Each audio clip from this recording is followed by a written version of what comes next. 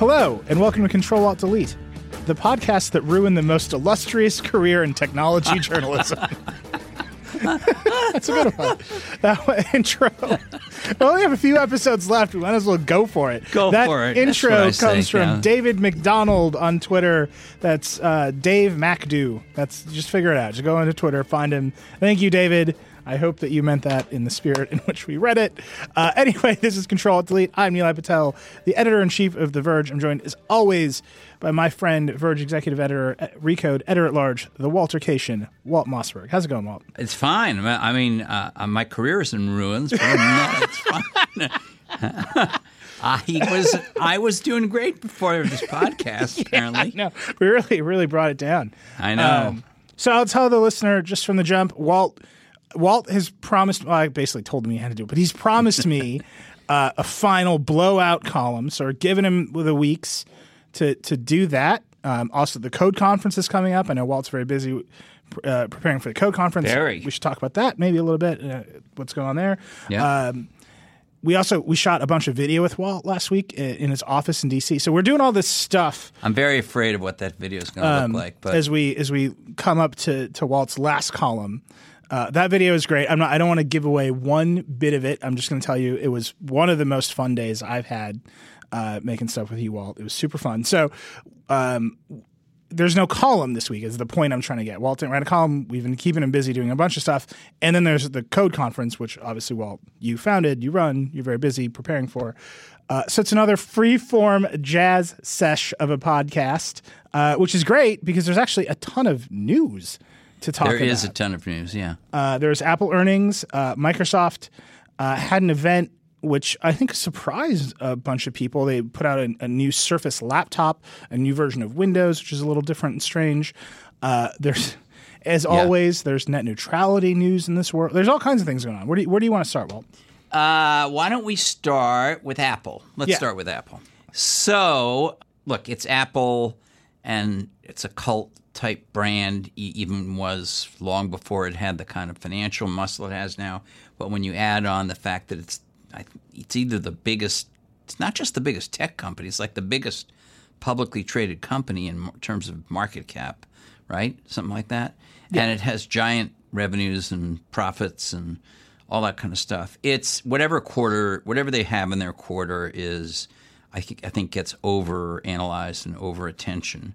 Or too much attention. So what happened was there's a whole bunch of stuff, but I should say the other thing is we have going on here just I don't know whether this is a correct use of the term, but it's like the law of big numbers, right? I mean, It's big numbers. So something goes up or down a little. These things are all these pieces of Apple. Like you think of it as all being iPhones, and that is most of it, but it's actually a lower percentage of their total company, and I suspect deliberately, than it was 2 years ago. And some of that is just the market, but some of it is they're deliberately building up this thing called services. And, as we've said many times, if you pull just the Mac, which I think you can make a good case they have not been doing a great job on, if you pull the Mac out, it's a Fortune, 150 business by itself. And I think they said the services business was bigger than the quarterly revenues from services at Apple. And by services, we mean Apple Music, the cut they take from the App Store, the amount you pay them to store your photos, all those sorts of things. I think they said that quarterly revenues from that were higher than Starbucks. Am I right? Yeah. And a bunch of other very well-known brands. And that would also be a Fortune something company. So it's complicated, but I think people made too much of it. Basically, they sold about 50 million iPhones. It was a little shy of whatever magical number Wall Street comes up with, pulls out of its rear and comes up with. I don't mean to. I'm not defending Apple. I mean, I'm really not. I'm just attacking Wall Street. They sold about 50 million iPhones. But they claim to have more growth than iPhones.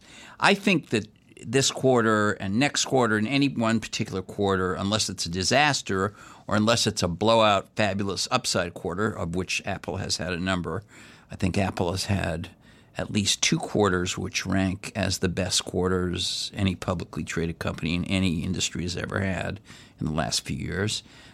Not very recently, but in the last few years. And I don't think they've ever had not ever, but since they became really successful, I don't think they've ever had a disastrous quarter. No. And to kind of reframe that, we prepare and pre-write a bunch of stuff before earnings are announced, right? So we get ready to make all of our charts. We put all the context in from previous quarter because all that information is out there. So we have long prepared to put the new information out there. I personally spent hours making charts for this. Yeah. But for the longest time, we would just prepare to write the headline, Apple posts another record quarter, right? They were consistently, every quarter was the biggest quarter they'd ever had, or the biggest quarter of that calendar segment in the year that they would have, or the biggest quarter any company has ever had, or it was just on and on and on and on, and that has somewhat declined, and so that it's weird to say one of the most successful companies in the world is not doing as well as it used to be, when the delta is they were doing better than any company had ever done in history ever for the longest time, and now they're kind of like coming back. I wouldn't even call it coming back to Earth. They're coming back to they had a very Earth orbit. Right. They had a very profitable, high revenue quarter, good enough for them to, raise their stock buyback or extend their stock buyback plan and raise their dividend. And, I don't think people tune into this for a lot of financial stuff, but here's what I think about Apple. And well, just for context, let me just give the detail inside of it, right? So, all right, okay, and then we can go into it. So the things you want to know, the product-related information, which is what this show is about. Right. The iPhone unit sales were down year over year, 1%, but revenue was up 1%. So they're making slightly more money on slightly less sales, and you can attribute that to they're selling more expensive phones. The iPad is way down, 13% drop in units, 12% drop in revenue. The Mac went up a little bit, 4% up in units and 14% up in revenue. So they sold a few more. They were way more expensive. In a PC market overall that had zero growth. So yeah, and we talked about that. 4% isn't great, but it's better than the average of the rest of the market. Apple has a category called Other, which is literally almost everything else: the Apple TV, the watch, Beats, the iPod, iPod socks and their accessories. That is up 31%. It's hard to attribute exactly 31% in revenue. They don't break out the sales of these individual products, but they said the Apple Watch is doing great. And they said Beats the Apple and Watch AirPods sales are doing doubled. Great. Yeah. And then services, which is what Apple really wanted to push, and I think we should talk about it a little bit. That is up 18%. And services now, it's huge. It's a huge business for Apple. If you broke it out by itself, would be on the Fortune 500. So that's like the broad sweep. So you want to take them sort of down the line? Or no, I want to do something a little different. I want to go a little bigger, and I just want to say this, and we can argue about it if you want, or you can, fall into line and agree with me. Basically, I don't think anything matters if you're studying Apple except for two things. In the short term or medium term, whatever you want to call it, it's what kind of iPhones do they bring out in the fall, and how are those received, and what will those phones tell you? Particularly the rumored premium 10th anniversary one. What will that stuff tell you about where they're heading? That's the first thing. So iPhones in the fall. I mean, there could be more iPad announcements. There could be, for all I know, more Mac announcements, but it's the iPhone thing that's the thing to keep your eye on.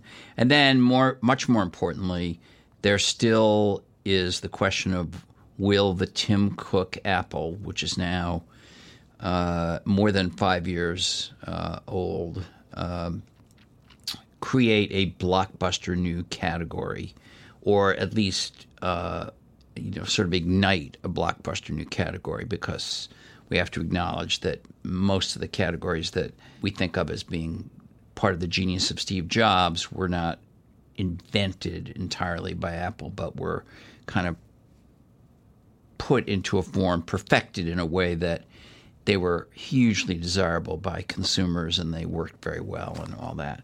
And Tim Cook has done two things. He's done a whole bunch of things, including lots of very good, financial management of the company. But in terms of products, he's done two things. One is the Apple Watch, which they invested a lot of money in developing and then in marketing and introducing to the world, in which they've had to pivot a little on a couple of ways. They claim it's successful. As far as we at The Verge know, they are not lying when they say that, even though they don't give out exact numbers, that they are the leading smartwatch. But that's like being, the tallest midget in the room. So that's the first thing they've done. And the other thing they did, which I think has disappointed a little, is Apple Pay. Which is a service, not a product. And again, they didn't invent it, but Google stumbled around with it, got nowhere with it for quite a while, and Apple, I think, did a brilliant job in executing it. It's a great product. I know that you said you had noticed some wonkiness with it lately, but I have not. I use it as often as I can. I just think there's a lot going on with the home button in this version of the iPhone. I think you're talking about the next iPhone that's coming.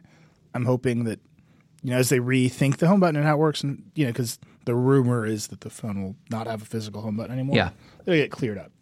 That's all. I think there's too many functions. I'm just not packed into the current home button. I get it. But I just hold it near the terminal. I'm not touching any buttons. It's not even on necessarily. It's powered on, but it's not active. And I hold it near the terminal.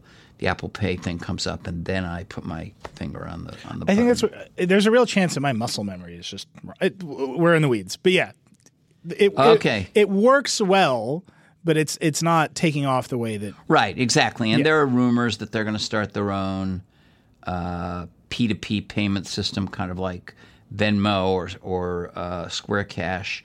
And if they did, given that there are a billion iPhones out there, and if it was a software update, not all billion could probably support it. Not all billion. They claim that this. I'm talking. When I say a billion, that's what they claim are. They claim those are active iOS devices, and most of them, of course, are iPhones. So any kind of competitor they do to Venmo or Square Cash has a very good, just like Apple Music, isn't as big as Spotify, but it's big and growing because it's on there. And I think the payment thing could be that way. There's also talk about them doing a virtual credit card. But my bigger point is, so the first thing I mentioned was the iPhone launch in the fall will be critically important. And then can they create a category? And here's what we think we know. And I want to stress think we know. I know there are listeners who think, because of some elements of my ruined past career, some listeners will think I actually secretly know what they're working on. Everything I'm about to say to you is speculation. Let me just make that clear. Yeah. But we think we know the following things, and there's some good circumstantial evidence for all these things. We think they're working on augmented reality, which I happen to think is a much bigger, broader deal than VR, virtual reality. And I'm not dumping on VR, but I just think the total market opportunity and the total kind of relevance for average people for VR is certainly there's certainly some, but I think the total relevance for the broadest number of people is higher for AR. And Apple, I know this part I do know. I know they have reached that conclusion. I just don't know what they're doing about it. But there's lots of circumstantial evidence given acquisitions they've made and hiring ads they've placed and all this, that they have a really significant development effort on AR. And Tim Cook has publicly said many times he thinks that's the big market. Yeah. And I can remember before he said anything publicly, I happened to have a one-on-one with him where we talked some about this, and he was just almost religious about it. So that's that could be a huge category. They're certainly not alone in that. I mean, Google's doing it, Facebook's doing it. Microsoft with HoloLens is probably ahead on it. Snapchat, other people are doing it. But, if they can bring the old Apple touch to it, particularly if there's a hardware piece associated with it, like glasses you would actually wear, that could be extremely cool. We also know they're working in some way, shape, or form on a car, or it's either a car or the software for a car, or maybe a software/hardware element of a car. If I had to completely guess, I would guess they're not about to build an auto assembly plant. Mm-hmm. But I don't know. I don't know the answer, and they've been totally closed-mouthed about it, except they had to. A little bit of it got into the public because they had to file a permit for test driving autonomous cars in California. And, people jumped to the conclusion they're building a car when that came out. That was within the last week. And I wouldn't jump to that conclusion. I think even if you were just doing software for it, you would still have to test drive cars. So, they're involved in those two things. And, I just think they have to break through. It could be a service. It could be a hardware product. In Apple's case, they're almost always big hardware products. Mm-hmm. I think they have to break through. Do you agree? I do. I think there's a lot riding on this next phone. I thought Tim Cook said something very interesting when he was asked on the follow-up call with analysts about the sort of flatness of the iPhone. He said, well, we're dealing with a lot of leaks about the new product a lot earlier than usual. And so people are holding off. I don't think that is actually true. I think there are a lot of leaks. There's a lot of hype about this next phone. I think part of the narrative that Apple they were just sort of okay with the narrative around the iPhone 7 that the reason it looked the same as the previous two phones was that they were saving the big shot for the next phone. But the iPhone 7 is selling fine. But every year there's leaks and leaks and leaks about the next iPhone. I think that there's just a lot of pressure on that next phone, and they know it. And that comment by Cook was sort of acknowledging it. The thing that I think is the two things out of these results that I think are interesting, particularly interesting, is what's going on with the iPad. They just put out a new iPad, so it's not reflected in these results. But that's a steep drop in iPad sales. Well, and it's about the eighth straight one, right? I mean, it's just not doing what they thought it would do. And this is we're going to talk about Microsoft in a minute, but in the context of what Microsoft was doing yesterday, which is putting out new stuff to appeal to college students with their new laptop and talk about their new version of Windows. It's kind of really targeted at Chrome OS, and Chrome OS is doing great in schools. Apple's really trying to push the iPad towards schools. You see that there's just a lot of competition for where they thought the iPad would win, and they're not winning. They're not necessarily winning in those spots. That's not to say the iPad isn't a great product. I think we both agree it's a great product, but they keep trying new things with the iPad, and it keeps not doing great. Well, here's their problem with the iPad. It is a great product, and even I am retiring. But I will still be popping up on social media, and who knows? Maybe I'll call into your new. Nilay may have a new TV show streaming on Twitter. Like we'll see. I should point that out. That's going to be great. But the point is, I have said, and I will continue to say, and you'll probably find it somewhere in this giant column you're expecting me to write, which I haven't started yet. But if you guys really want to know how the column gets made, it's that conversation. I think the iPad is a fabulous product. I use it a lot. I have a mini and I have a 9.7-inch Pro. They both have Retina screens. I use them all the time. I use them more than I use my Mac laptops, of which I have a couple, and I use them more than my Windows computers, and I use them more than my phones or anything else. I mean, I obviously use my phones a lot, but I'm doing a huge variety of things, and it's much more than consuming content. But I think the problem is they don't break, and people don't carry them around and use them all day for everything, even though I would make the case they could. Large number of people, what's defined as their work, and I mean it's at real work. I'm not trying to denigrate that term, but for a lot of people, the work that they do can be done pretty well on an iPad, very well in some cases, but they don't see it that way, and so they keep them, and they're not going for new ones because Apple hasn't put any genius, fabulous new features into new ones. I mean, it could be a very good platform for augmented reality if they're really doing that, but that's not going to happen this year.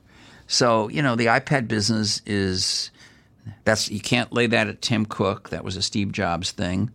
And by the way, while Steve Jobs was alive, the iPad was like taking off like nobody's business. And I'm not saying all of a sudden he died, Tim Cook took over, and everybody said, I'm not buying another iPad. That's not what I mean. But, the thing had a certain very strange curve where it was just an enormous hit very quickly. And then it peaked and has, continues to sell. They sold about 8 million of them, I want to say, something like that in the quarter. And that's not nothing considering how much it costs. But there are plenty of companies who, if they sold only 8 million iPads and that was their whole company, that would be a very good company because the margin on it is, I'm sure, quite good. But, they have to figure something out. So I agree with you very much on the launch in the fall, and then I just think they have to come up with another big thing. They're a vertically integrated company which has built its reputation in terms of consumer loyalty and in terms of investor loyalty on being innovative and creative and high quality and delighting you. And it's been a while. Yeah. And that actually brings me to the other thing that I thought was interesting in the results, which is Tim Cook has been very aggressive in promoting services as Apple's next big business. Yeah. He did it again on the call. He said it's growing. It's a huge business. That to me, are dongles included in that? Yeah, I think dongles are in other, and I think you could make a strong case that other's revenue has gone up. Is it AirPods or is it just Ethernet adapters? They could turn dongles into a service. Yeah, exactly. You could subscribe to dongles. That would be very Think innovative. about it, Nilay. More headphone jacks and USB adapters. Two different, whatever ports they remove from whatever their new products are. You could subscribe to that. Yeah, that'd be great. I mean, honestly, if I sat down at my desk and there was a new box with a new USB-C Ethernet adapter at it every week, it would solve a lot of problems. Yeah. All right. You were saying about services. Yeah. Services, look, it's a huge business for Apple. It's successful. I actually think Apple Music as a service is way better than it ever was before. Yeah, me too. It's the one I use. It's very good, and I promise the reader that I will one day. I still like you, Daniel Ek. I really do, but it's good. I really enjoy. It's the one I use. But I am hard pressed to think of a service from Apple, and they count the iTunes Store, they count the App Store, whatever they're doing in the back end of the Apple TV for music and movies. All of that is lumped into services. So that is how they're thinking about it, and they're saying people are getting their phones, they're buying more apps, they're subscribing to Apple Music, they're downloading more movies on Apple TV, all the stuff that you do, or streaming more movies on Apple TV rather. I think that calling that services and saying services is growing, it doesn't put enough pressure on Apple to actually launch a service that people love and need. And I think that kind of paradigm shift for them is going to be important, right? Look, I think that's a fabulous point. I think to some extent, so I was listening to you say that, what was going through my head was a counting trick. And it's not a trick. I don't mean that. There's nothing shady going on here or anything like that. I think it's just a way of expressing the numbers. There was a time when if you are in Apple's ecosystem, you've been paying for storage. If you're a power user or even a moderately power user, you've been paying for storage because they don't give as much away as some other companies for your photos and for other things and for the backups and all that kind of stuff. And they never counted it. They never broke it out. That was a subscription. You get a notice in your email that says, "Hey, your iCloud storage thing is about to annually is about which you're paying $59 or whatever you're paying is about to auto renew. You can click here if you want to cancel it because Apple's very good about that kind of stuff. But the point is, they never broke those things out as a separate thing, and now they do. And maybe that's partly because of Apple Music. I don't know, but this is such a big company that even though this is a very robust number and it's a very robust growth number as well, it's not going to carry a company of this size and bulk. Mm-hmm. And they need to, whatever the source of the pressure in the wake of the death of Steve Jobs, which is, like I said, about 5.5 years now, whatever because he provided a lot of the pressure when he was alive, but whatever the source of the pressure is, it needs to be, pedal to the metal right now in terms of doing the next big thing. Yeah. Service you can describe in just so many different ways, but the way that I would think about it and the way that I would hope Apple's thinking about it, because I use many of their services. I'd like them to get better. And I think lumping them all together and saying our services are doing great is it masks the places where the individual services are not the best in their category, right? So I like Apple Music a lot. Spotify is an incredible competitor to that product, and they need to be really focused on making that element of their service business much, much better than its nearest competitor. And there are places where I think it is. I think the design of the app and the organization is much better. There are places where it's not. The Spotify has a much larger ecosystem of like Spotify Connect device, like simple little stuff, but it all redounds to Spotify's ecosystem and make it stronger. So they should focus on that and try to beat them there. Well, I'll be even broader. I just think Apple has been painfully slow at improving its cloud savvy and that's it. Reliability. So those... And, whether you're looking at the synced photos or you're looking at so that was what I was going to bring up next. You look at what they've done with photos in their photo system. Is it as good as Google Photos? And the answer is no. Right? So there should be some pressure there to make it better, especially if they're going to charge you. And they were ahead of Google Photos on a lot of things, like places and faces and that kind of stuff. And at first it was typical Apple magic, it seemed like. And now it's, I've been looking at both of them quite heavily the last few days because, as some listeners may know, I've been doing a kind of social media retirement tour of posting pictures of people I want to thank, including you, Nilay. I did that, and other people, because you can't build a career by yourself, and some cool memories. So I've been looking into my Apple photos and also my Google. I have both. I have them on Apple devices. I have them. You can't have Apple photos on your Android devices, so I have Google Photos there.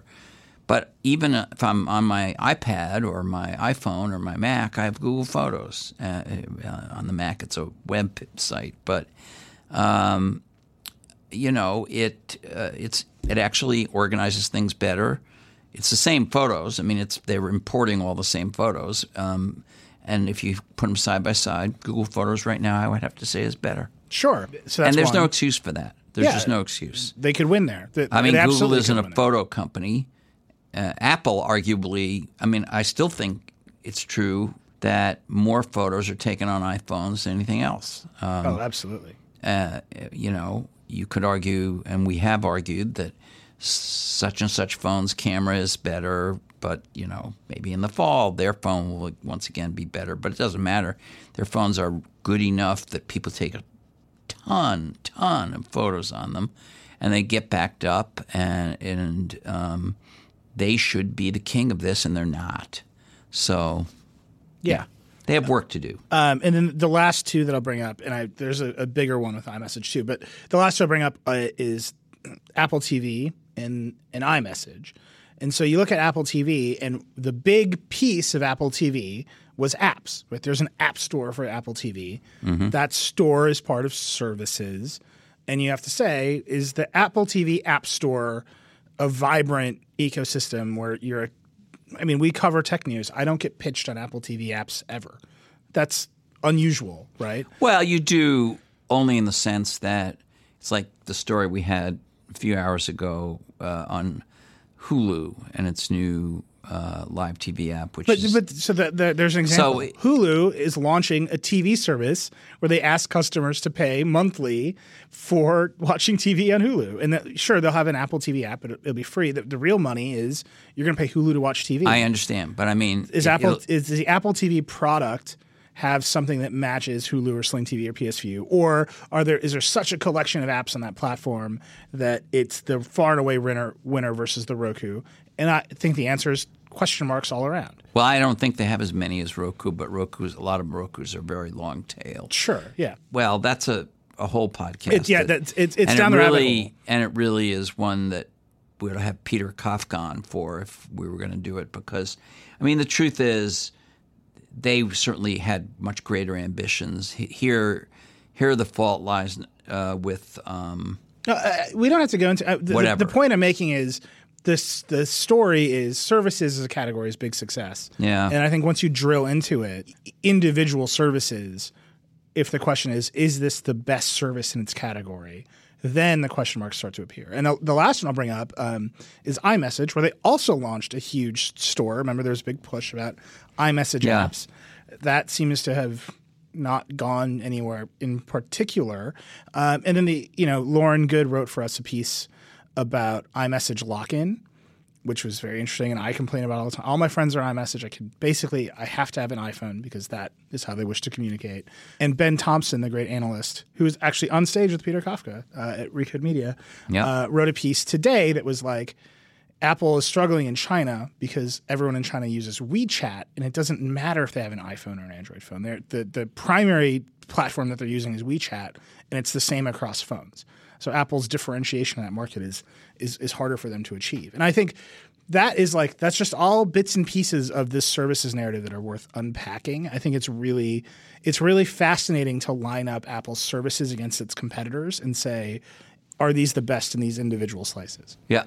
Well, I think basic iMessage is excellent. Mm-hmm. And again, Google's strategy, I mean, there are other people like Facebook and WeChat involved, but Google's strategy is, I mean, we joke about it on The Verge all the time. I mean, they have 6, I want to say, messaging apps. They don't really, they with great fanfare announced yeah, no, I'm not saying Google's doing a great job. An iMessage competitor, which no one uses. And, I think iMessage is not one of their big problem areas. No, I think it's a huge success. The iMessage store, I agree with you.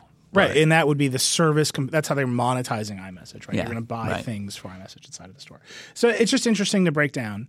But that's where they're at, right? To me, correct. If you disagree, I'm interested. But we're waiting for that next phone.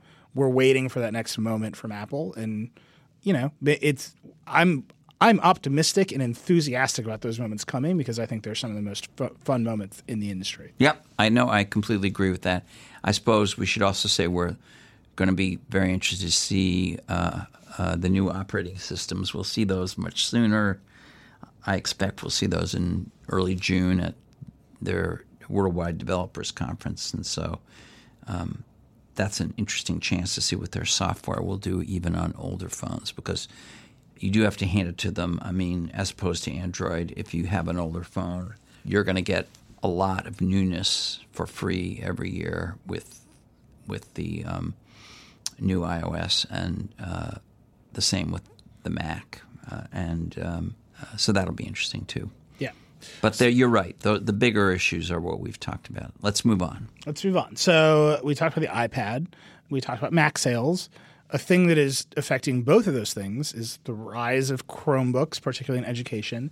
And actually, depending on how you measure, and this is very controversial, but depending on how you measure, the PC market is actually growing because of Chromebooks. Not a lot, but a little bit. And the various measurement companies are all fighting because they have different methodology. If you're a deep, wonky nerd, it's very interesting. But I assure you it's pretty boring. But Microsoft, to counteract that, had a big event yesterday Tom Warren is actually in New York this week to cover it. He's usually in the UK, but his headline was Microsoft's Chromebook event, which was a direct troll of Microsoft because that's what they're reacting to. But they announced a new Surface laptop, which looks very cool.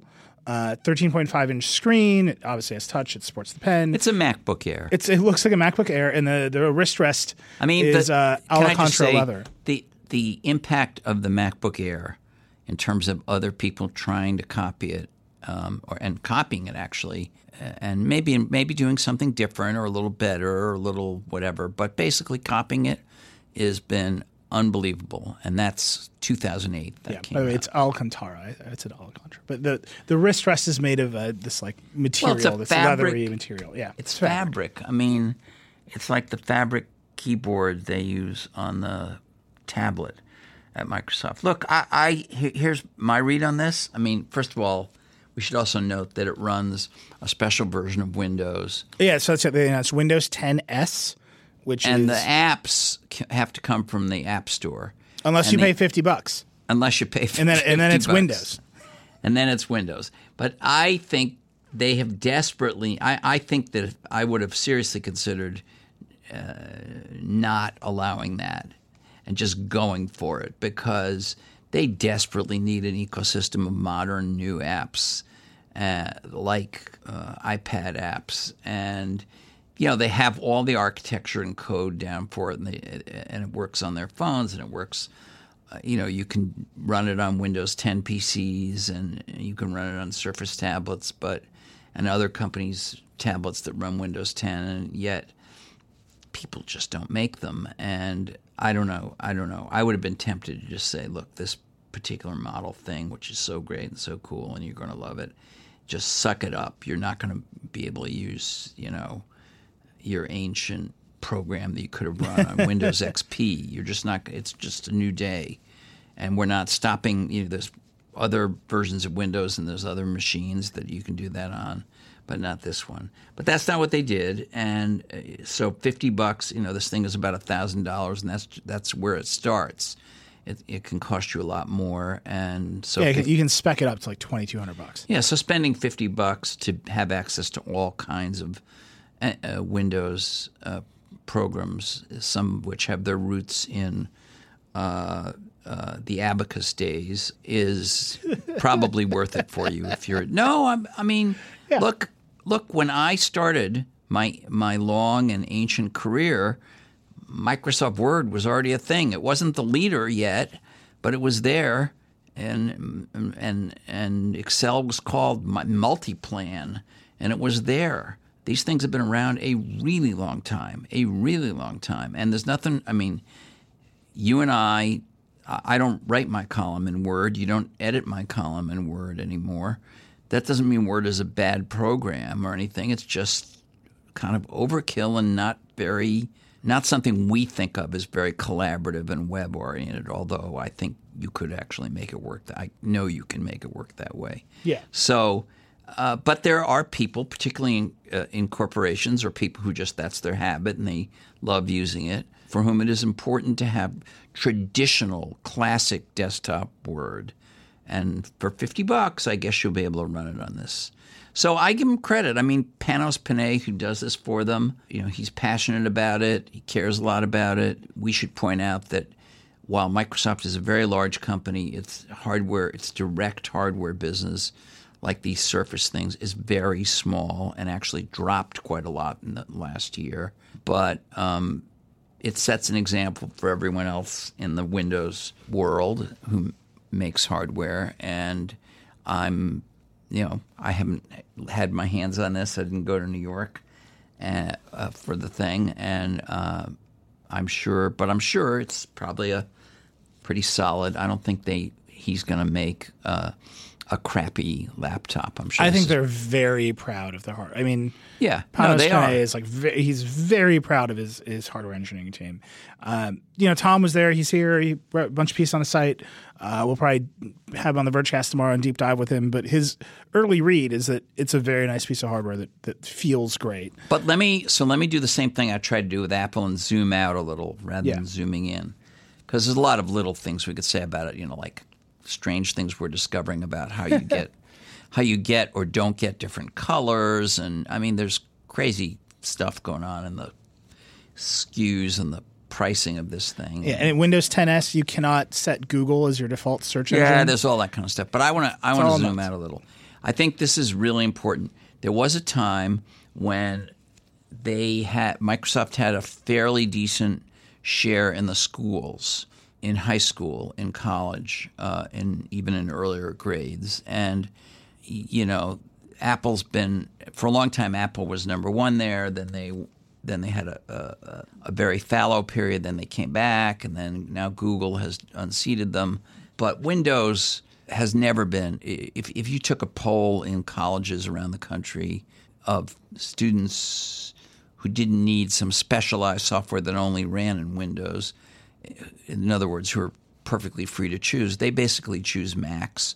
And then I wouldn't be surprised if Chromebooks were second. Windows. So I see this Windows S thing and this new Surface laptop combined as a very important play to get mind share of people when they're young and hopefully retain loyalty as they move through life, making choices that are not made for them by IT departments.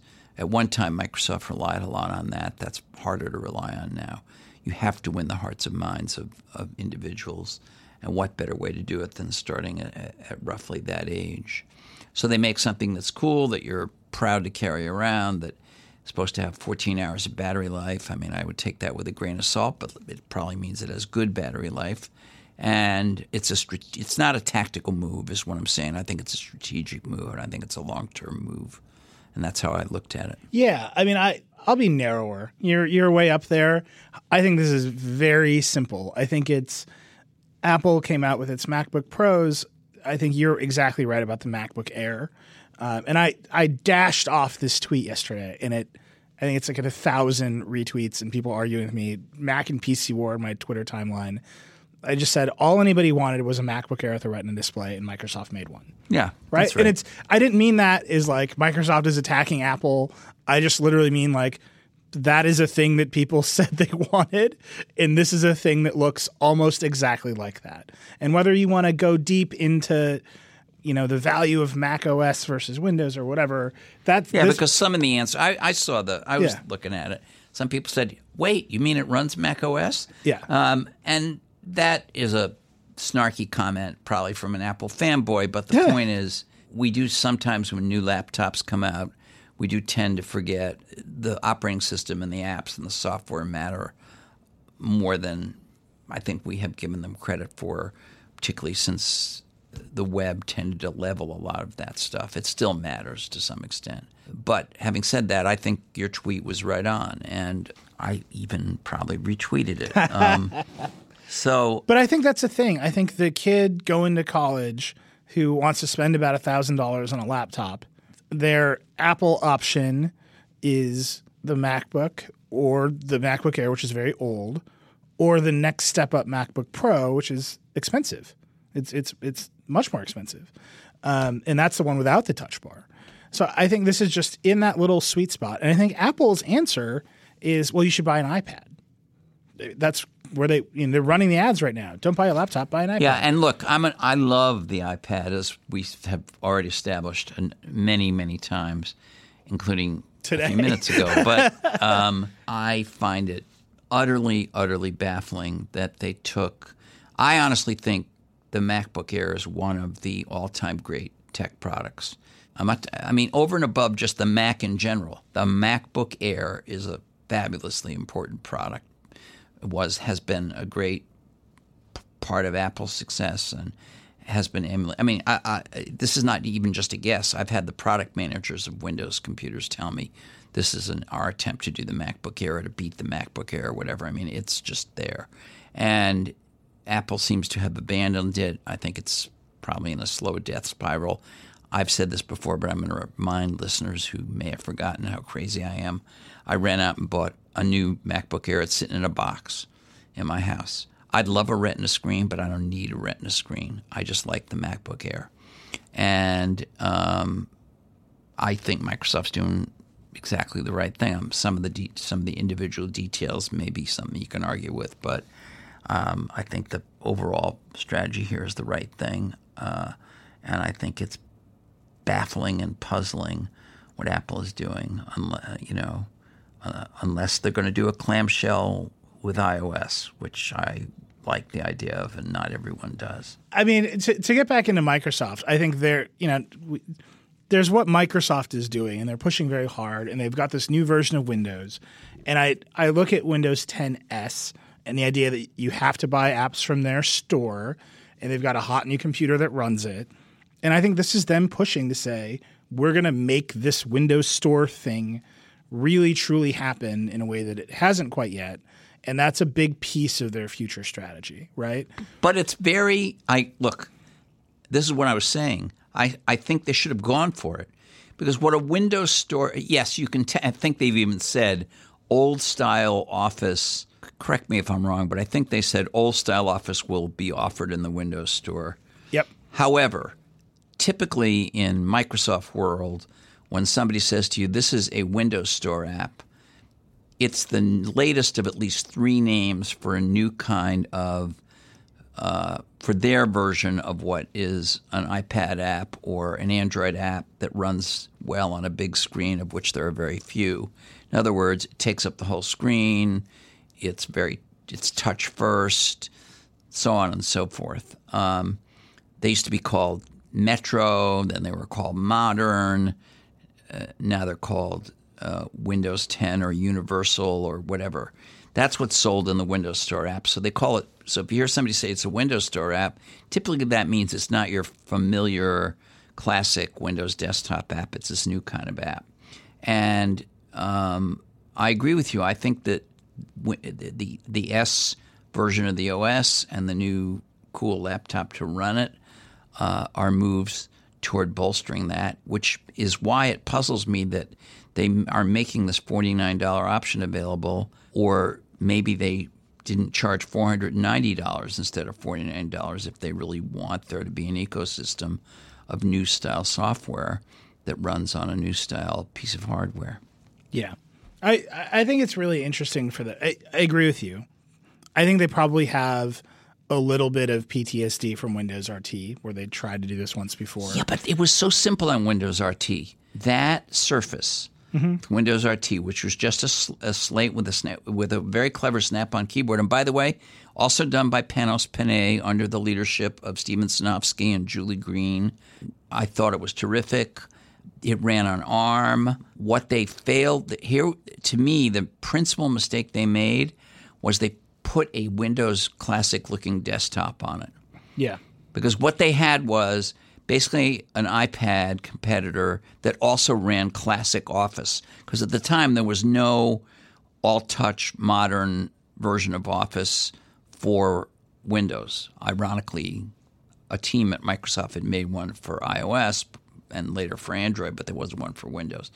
And if they had just included it and run it in some other mode, but not showed you a desktop that made you think you could download anything else, I think it would have been a lot more successful. That's just my theory, but yeah. But I think they had enough of that. And this thing is a laptop, and it shows you the Windows desktop, and it has a start menu. And I think they have an out when people get it, and they're like, I want to download Trillium Chat from 1995. They can say, you're going to pay $50, you could do whatever you want, but we encourage you to not pay $50 and live in this store. And I think it's an interesting strategy. I'm excited to get the stuff. I'm excited to review it. It's generally a good move, and I think they're moving in the right direction. And I have to say, people are going to get mad, but I think Microsoft's hardware stuff right now feels more vibrant than Apple in terms of Macs and PCs. Feels more vibrant than what Apple's doing. Well, they're paying attention to it. Yeah, they still care about it. It's sometimes it's hard to tell if Apple really still cares about the $25 billion business that is the Mac. Yeah, I think that's true. I think everything you said. I mean, they care a lot about iPads. Yeah, I know. I'm going to get a lot of hate. Someone's going to throw a Touch Bar Mac at us. It's going to be bad. Okay, we got a few minutes left Do you want to delve into Verizon and net neutrality? Yes, because you did a good job. Oh, thanks. And I'm going to say what you did. I get a carrot. So Gold star. Gold star for Nilay. So now, listeners, here's what happened. Nilay and I are slacking. We're slacking, and I can't remember what we were talking about, but he says, take a look at this, and he sends me a link. And I look at it, and it's this 2.5, less than 3 minutes, I think, video, and it's a fake interview, which is fine. That part is fine. I mean, it's a marketing video on a Verizon webpage in which I think he was identified as an engineer, might have been an engineer, was doing the interviewing of their, I want to say, general counsel, and whose name I can't recall. Craig Silliman. Thank you. And it was about net neutrality, and the intention, theoretically, was to clear up what Verizon's view. I don't know if that is even a theoretical read of the intention. Okay, the purported intention was to clear up and show how noble and simple Verizon's view of net neutrality was. And I watched this video, and I'm so outraged that I slack back to you like in outrageous. I'm like, this is so brazen. I can't believe he's using this analogy. I can't believe he's saying this, blah, blah. And then you're back at me at this stuff. And I say, we should talk about this on the podcast. And you go, I think, no, I'm gonna move much faster. I'm going to write a piece that's just going to take every one of these statements and say, this is what they said, this is what the truth is. And so within about, 45 minutes, you had that piece up. Can I tell people how I did it? It's very simple. I used a service on the internet, which looked very sketchy, to pull the closed caption data off the video so I could get the transcript very fast. Oh, that's cool. I felt very clever when I did it. Anyway, but yes, I made a chart of everything he says in the video, and then the truth. I hesitate to say it so bluntly, but the point of the video, Craig Silliman's point was, improbably, Verizon completely supports net neutrality. They just want to put it on a different legal footing because they hate Title II. The truth is that net neutrality was on a different legal footing, and Verizon sued the FCC saying that legal footing did not give the FCC authority to impose net neutrality rules. So the whole reason that net neutrality had to happen under Title II and all of this is going on is Verizon. So for Verizon to, at this moment, say, well, we love the rules, we just hate the authority, well, it's their fault it's under this authority. This was the logical outcome of their actions. I listened to the video twice, and I didn't hear Craig say any of that. I didn't hear him explain any of that background. And not only that, my favorite part was about the Girl Scouts and your front lawn. So we actually have the audio from this. Andrew's going to put it in. But there's – I hesitate to even call it a metaphor. It's a story. It's a tale that he goes on to talk about what net neutrality is and why they don't like Title II. Imagine in your town someone says, I'm really concerned that homeowners may start prohibiting people walking up their front walk. So mailman can't deliver mail, Girl Scouts can't sell cookies, it'll be chaos, right? So the mayor says, I'm going to pass a rule. I'm going to pass a rule that no one can prohibit people walking up their front walk. But to pass this rule, I need you, Jeremy, and all homeowners to give me complete authority over your property. Well, how are you going to feel about that? So that's...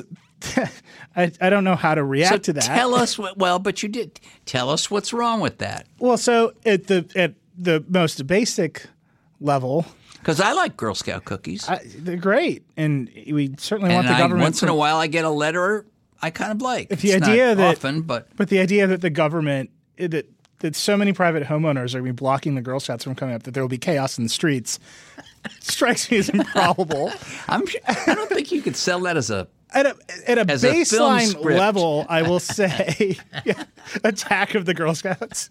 At a baseline level, a thing that is interesting about this construction is that the government does have authority over its citizens, and the conversation is really like, how much authority should they have? So, like, and I've said this about the net neutrality debate, the 2017 net neutrality debate, many times. A lot of it strikes me as like, what if college Republicans smoked a bunch of weed in their freshman dorm rooms and talked about the nature of government? Like, should it exist? Should there be rules? Should breaking the rules have consequences? That's like a lot of this debate. So to start at the point of the government can't regulate what big companies do, that means that you've stepped back. But more importantly, that you've stepped back to like first principles, Hobbes, Locke, and Rousseau. Like that's where we are in terms of talking about the government here. But more importantly, Verizon doesn't operate a home with a front walk. They operate massive broadband networks. And the broadband networks, the wireless networks, there's only so much wireless spectrum in the world, in the universe. And Verizon has purchased a lease to some of it from the United States government. There's no more. And so only a handful of companies have it, which means they have a natural monopoly there. To lay the fiber in the ground, they need right-of-way, it's public land. They have to like traverse it, and they have to get permission from the government to do it. That, particularly for laying the fiber, that creates a huge natural monopoly and barrier to competition. There's already fiber in the ground. Well, and if they are a cable company, which many of them are, the way they have gotten into your house is that your local government has said, okay, because they don't want everyone digging up the street, and they don't want 22 companies putting wires in every street, suburban or urban, every apartment building, every suburban neighborhood. So the counties and the cities very often award monopolies to Comcast or Verizon or somebody. So already they've already done a deal with the government, which puts them under various regulation and obligation. Right, and the point I'm making is because in the root of it is these are public resources. There's in the case of wireless, very scarce public resources. And nothing like Girl Scout cookies. It is not like the front walk to your private home. And I assure you that if murderous Girl Scouts roam the streets unable to deliver cookies, the citizens of America might, in fact, ask their government to pass some regulation allowing the Girl Scouts. I think that's a high probability. So there's a lot there. Is very much the over. Yeah. So that metaphor, what they're saying is we built these networks, we own them, we want to do whatever we want with them. That's right. It's just out. I was so outraged listening to this guy because the whole point of this was to say we're going to put this into lay language, and our position is so innocent and so pro you, the consumer, that the general counsel, I'm taking time out from my busy schedule. He was sitting there in casual clothes, which I'm sure he probably wears all the time. I don't know the guy. Maybe that's the way he dresses. It was fine. But he just looked like your friendly uncle sitting there saying, Uncle Verizon is just, we're on your side. But big bad FCC is going to somehow, look, they could come in and set our prices. Oh, my God. Yeah. They could come in and, whereas the FCC has said none of that. Yes, there is a thing called Title II that, for the reason you explain, which has to do exactly with Verizon, they resorted to as a way to enforce some measure of net neutrality. And I say that because it wasn't perfect, but it was some measure of net neutrality. We don't even know how many. I don't think they brought many enforcement actions under it that I can think of, but they know. They have the Trump administration in. They have a Republican Congress. Why not go for it? Why not go for no regulation, which is essentially what they're going for? Right. And the other thing about that, which is interesting, is that in October of 2016, when basically everyone thought Hillary would win, Verizon was not raising this issue. It was not this level of there'll be chaos in the streets, our business is at threat. They were confidently telling investors, we're going to keep investing. There's a huge path forward here. Their share prices, they were making big profits. So the argument, it's just interesting. It's but for their own lawsuit, they would have had what they say they now want. So that's confusing. And then but for Trump winning, which was, I'm just going to say, was a surprise to most people, they would have been in a different regulatory environment that they had previously said was just basically just fine. So they're just in this moment, and I don't know. I don't want to go too far, but it's the level of rhetoric from the telecom companies is more Trumpy than you would expect. because they're usually very careful, right? They're publicly regulated companies. They have an enormous number of shareholders. There's any number of ways they can get themselves in trouble. They're usually very measured in what they say. And right now, they've just elevated that rhetoric around net neutrality to something that I think is frankly like a little misleading. And so this video to me is just like, people aren't stupid. You don't need to resort to these metaphors about Girl Scouts and walkways. They know what the internet is. They know how it works. Most importantly, they know how they want it to work. And so Verizon put up this video. We put up this piece. I've never seen a YouTube likes to dislikes ratio like this in my life. There are 3 likes on this video. I am pretty sure it's the person who made it, the 2 people who are in it, and that's it. And then there's like 10,000 dislikes. Right. And didn't you say they disabled the comments and they unlisted the video? They What does it mean? Just so people know. So it's not if you go video. Look on Verizon. You can't search it. You can't find it anymore. It's there. It's there. They didn't take it down. I have the link, and it's still embedded and all this stuff. But they just gave up. Like, it's not a public Verizon video any longer. And I think this is going to keep happening. Where I think these companies think they can make these arguments that feel convincing because they skirt over the issue and they appeal to something. But people actually know. They actually know about internet policy, which is very surprising to me. And they actually really, really care. And I think that is going to be the most important part of this debate going forward. I would also say, and again, I want to make it clear, this is complete speculation. But, the second part is. But the first part, which is not speculation, is that I've lived in Washington a long time. I used to cover the government.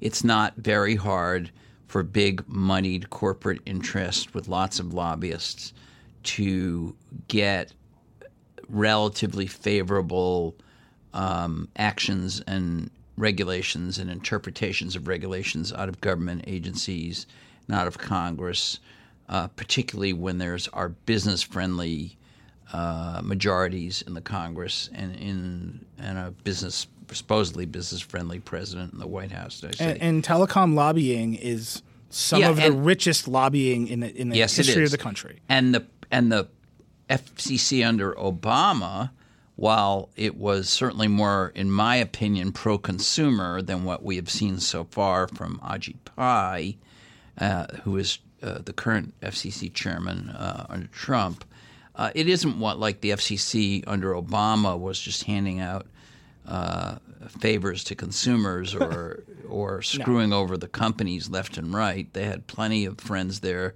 They had heavy-duty lobbying, and they were doing fine. My speculation, the part that is speculation, is that what you do in these cases is as much as you can, you shut up when you're winning. Yeah. And they were winning.